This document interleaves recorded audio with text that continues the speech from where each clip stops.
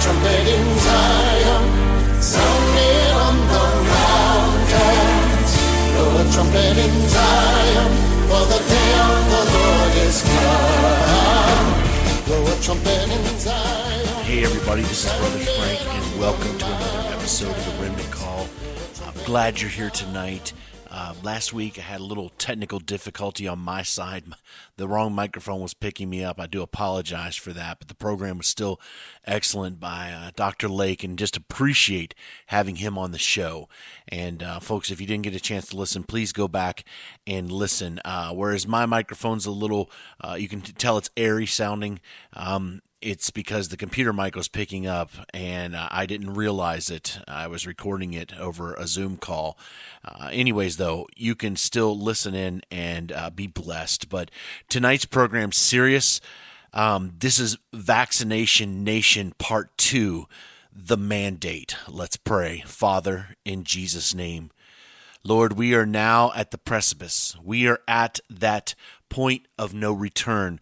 We are in the valley of decision, Lord, and we must decide who it is we are going to stand for. Lord, if there is nothing worth dying for, there's nothing worth living for.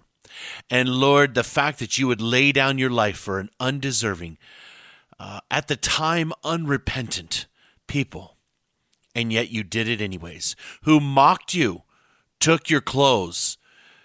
They gambled for your clothing, Lord. Thank you for not stopping, knowing that today, 2,000 years later, that the listeners on the Remnant Call would need that sacrifice. Lord, may we honor your sacrifice by standing for your truth, is my prayer. In Jesus' name. Folks, the reason tonight's program, Vaccination Nation, the mandate is on. Because you know what? The mandates are here. They are now starting. Now, is it possible there'll be enough lawsuits that something can be turned around? You know what? It is. Anything's possible. But I'm here to tell you right now that real people are now faced with real decisions.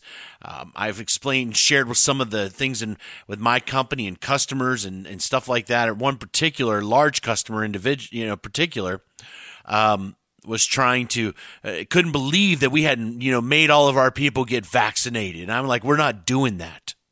This is the United States of America. It's a free choice. But my good friend Todd, that for you all know that first started out here on the Remnant Call, was just Todd and I originally, and he's very busy with a young child today. He's the sole provider in the family. He has a good job, and he's very good at it, and he loves his job. But he made a decision way back that he was not going to take this jab. He wasn't going to do it. And today, his worker, his boss, confronted him. His boss loves him. And coworker came in and Todd, we're going to have to do this by the 5th. That's what the mothership up above them was saying, because they're in healthcare. He works in physical therapy and stuff, and they were going to have to do it by the 5th. And they're like, come on, Todd. That's what the little friend said. Come on, Todd, you can do it. And Todd let them know, you know what? I'm not going to do it. And I'm going to stand by what I believe in. We'll see what happens come that time. But Todd made it clear that he will not compromise. And what was interesting is that there were some other people who were around there talking that Todd had heard about, that the boss and some other people were talking like, oh, Todd, when he finally, they force him into, or, make him do it, he'll take the jab. And that person said, no, he won't. And they said, oh yeah, he'll do that. You see, folks, if you compromise on your values, now listen, if you've taken the shot, that's your choice. That's between you and God. I'm not judging you right now. That is your choice. I'm not going to take it. I don't think it's good to take. If you have, that's not my problem. But if your conviction is you're not going to take it, and you tell people you're not going to take it, and then you turn around to your boss who looks to you as someone they can trust, and now you say, no, I'll buckle and take it, how can you be trusted? How is it that you can be trusted to do your job when you said you would stand for principle, and when the pressure was applied, you buckled and turned and didn't do what you said you were going to do? How can you be trusted? I would rather have an employee who stood by their convictions than somebody who wavered every single time a little puff of wind came and they felt that resistance against their face. Folks, we need to make a decision what we are going to do. This is getting real. This is getting serious. And it's not just this. Let's say you take it. What's the next thing? And the next thing? And the next thing?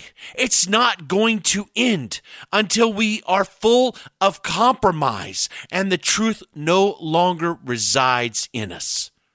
We need to make that decision now. I want to look at a verse tonight because the vaccination nation is now here.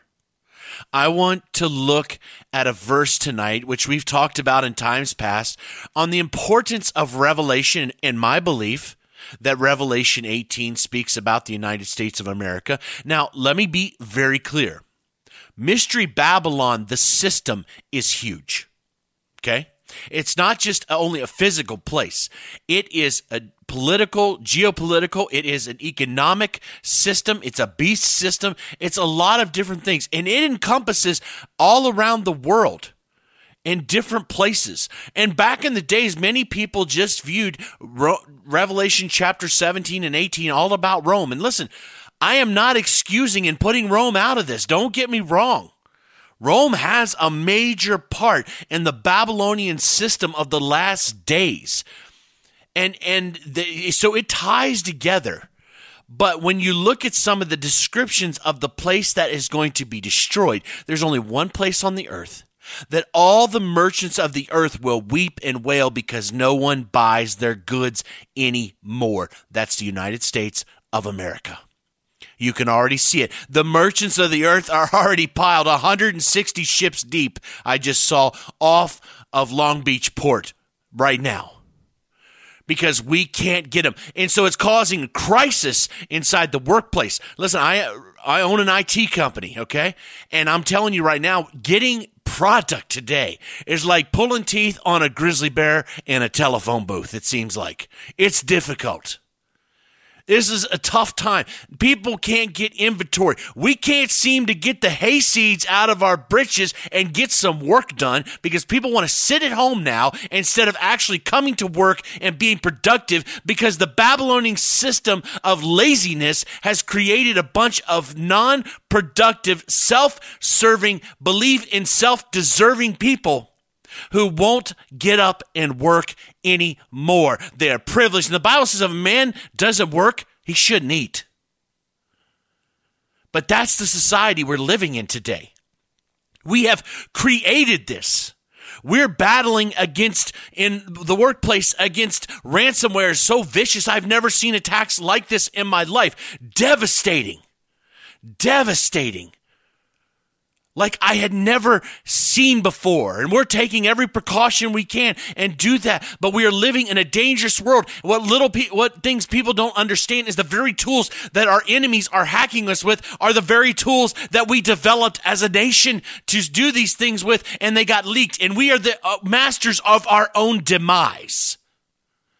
The very policies we put into place are the very things that will take us down. And when a nation, when they embrace such wickedness like the United States of America and the open rebellion with the alternative lifestyle, man with man and woman with woman, it is the recipe for destruction that in the past led the ancient nation of Rome to its destruction when homosexuality broke loose.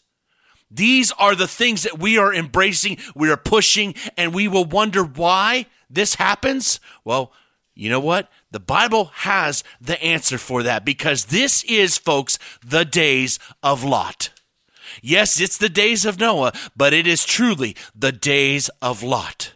But there is something interesting in Revelation chapter 18, in verse 23. Now, I want to set the stage because this is post-destruction, okay? This is post the fall, okay? The earth's not over yet. This is the fall of that great city that it was talking about in Revelation chapter 18. Listen to how it starts in 23. And the light of a lamp will shine in you no more. Did you hear that? The light of a lamp, your light's gone out. It's over with. I'm going to actually read this in two different versions because I want you to hear something a little differently here. I'm going to read it first actually out of the King James, my preferred choice of reading. And the light of a candle shall shine no more at all in thee, and the voice of the bridegroom and of the bride shall be heard no more at all in thee, for thy merchants were the great men of the earth, meaning your businessmen, the businessmen of the United States of America were the great men of the earth. They were the tycoons. They were the ones who were all over running the business of this earth. It says, for thy sorceries were all nations deceived. For thy sorceries. Now, I want you to hear it again. Listen to this in the ESV version. And the light of a lamp will shine in you no more, and the voice of the bridegroom and the bride will be heard in you no more. For your merchants were the great ones of the earth, and all nations were deceived by your sorceries. And so we're looking at what is the word of God talking about right here in sorceries? Are we talking about just simply magic spells that are being cast all around the world? What is the Bible actually talking about here? Well, it's simple. Let's just look up the word in the original language. The word in the original language, pharmakia. Pharmakia. Here's the very first definition used in that. The use or the administering of drugs. Poisoning. Now, it means also sorcery and magical arts and everything. And let me tell you what, if you know anything about drug use, which I was an addict for years, drugs are a gateway to the spirit world, and not the spirit world you want to be in contact with either.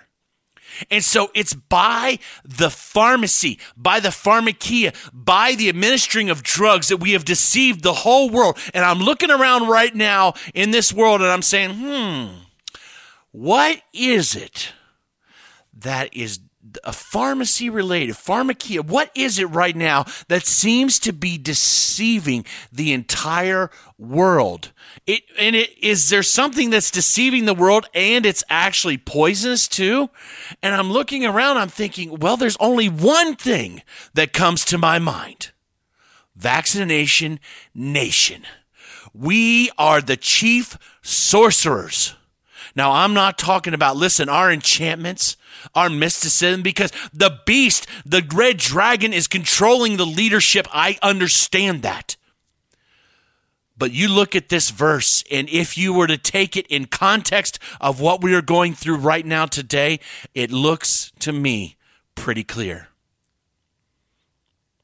We are deceiving the world. And the world is gladly being deceived. And if you don't take the deception, right? Because a totalitarian nation, you have to not only believe the lie, you have to preach the lie. And so if you don't believe the lie and preach the lie, you will be destroyed by the lie. Because you cannot exist with the lie. Because only those who shall embrace the lie shall live. Do you see the deception that is coming right now? Do you see the things that are coming upon people having to make this decision? I'm asking, keep Todd, folks, we've got to pray for each other. We've got to be back up early in the morning, spending that time in the very Word of God, because if it's not now, when will it be? When will it be? Now, maybe something will turn around. I don't know. Maybe things will change and get better. Maybe they will. But it doesn't matter if it's simply prolonged, because the spiritual changes that have taken place in the United States of America, let's just say this, our cup is full. Our cup is full of wickedness as a nation, and the things we do are an abomination. And there is no political party, there is no great Savior coming except the one who is coming in the clouds. That is the one. The Lord Jesus Christ, Yeshua HaMashiach. He is the one who is coming to save, but no other Savior is coming. And my faith is not in this world. We are looking for a city whose builder and maker is God. Folks, this is getting real now. This is getting serious now. And it's not just it's many people that are worrying. I was just talking to another friend who's a CFO at a company. And I asked him tonight, I said, what are they doing at your company? And he replies back, he says, let me know if anybody needs a CFO. Folks, this is getting real now. And many of you are getting faced with that. And I'm telling you right now tonight that God is able to do more good for us than the world can do us harm. God is going to be able to keep us and protect us. And even if we have trials, he will not leave us nor forsake us, knowing that he is simply building us for times that are coming ahead. It's like that old movie Roadhouse I could watch when a teenager. It will get worse, folks, before it gets better. But the promises of God is that you can have peace even in the midst of your tribulation. See, the world, they got to go through tribulation with no peace. We go through tribulation, and God says, my peace have I given unto you. We've got to learn now to start receiving the Lord's peace. I remember so often in prayer, stop saying, Lord, give me peace. No, Lord, may I receive the peace that you have already given. Don't ask God to keep giving you something he's already given. Ask him to help you to receive it and remove the hindrances in our lives that keep us from receiving that great gift of peace, knowing that even if we lose our jobs, even if something happens, even if it all falls apart, it's okay because God is on the throne and he promised to never leave us nor forsake us. This is his battle. He wins. It will be all for his glory because one day we will be with him forever, and you can live on that promise. We have hope. Yes, we are going to face some tough times, but God is able to do the very thing that he said he is going to do, because these tribulations, even though they are for a season, God says that after we go through them, they are designed for a specific purpose. Let me turn here to Peter and read what the Lord says through the Apostle Peter about the promises of the trials that we shall face. 1 Peter chapter 5, starting in verse 6, listen to what the word of God says. Humble yourselves, therefore, under the mighty hand of God, that he may exalt you in due time. The things we've talked about, the prayer and the fasting and the humbling ourselves, God will exalt us in due time when he uses us to spread his word. And it's all over, folks. Don't worry about your glory right now. It will be in the kingdom one day. We will be exalted with him on high, and it'll be glorious. But for right now, he says, humble yourself, casting all your care upon him, for he careth for you. Be sober, be vigilant, because your adversary, listen to this, the devil as a roaring lion walketh about, seeking whom he may devour. Folks, the devil is alive like a roaring lion. He's using the government, he's using other people to seek whom he may devour, whom resisteth steadfast in the faith, knowing that the same afflictions are accomplished in your brethren that are in the world. Folks, the things that are coming here now, it's been going on with people all around the world for a long time. The things that are coming here, the Chinese have been suffering for years. We haven't even seen it yet. But don't worry, God says, you know that your brethren, everybody's in this thing that's called a follower of Jesus Christ. But the grace of all grace, who hath called us unto his eternal glory by Christ Jesus, after that ye have suffered a while, make you perfect, establish, strengthen, and settle you. Hallelujah. The trials we are going through are designed for this moment to actually calm our nerves. Now, that might sound radical. That might sound totally different than anything you've ever heard before, that the trials we're going through are designed to calm our nerves. But folks, I'm trying to tell you right now, when you have been experienced, when you have been through these trials and you've seen the hand of God's deliverance and you go into the next trial, you're going to remember God's been there before. He will be there again. And folks, we are going to learn what it means to live in the supernatural. I'm talking about understanding that only by a supernatural hand shall we be delivered in these last days. Yes, I'm all about some preparation. I think it's good to put food away. But folks, your preparations will not carry you. They are temporal. They may be for a short season. It doesn't matter, but only God will deliver. 3 days out of Egypt, they were already hollering to go back. Folks, your preparation is first and foremost in the Word of God through prayer, seeking His mind and His face so that we will understand what He wants us to do in this last hour as we are facing a crisis like we have never faced. And it's only beginning because this is phase 1.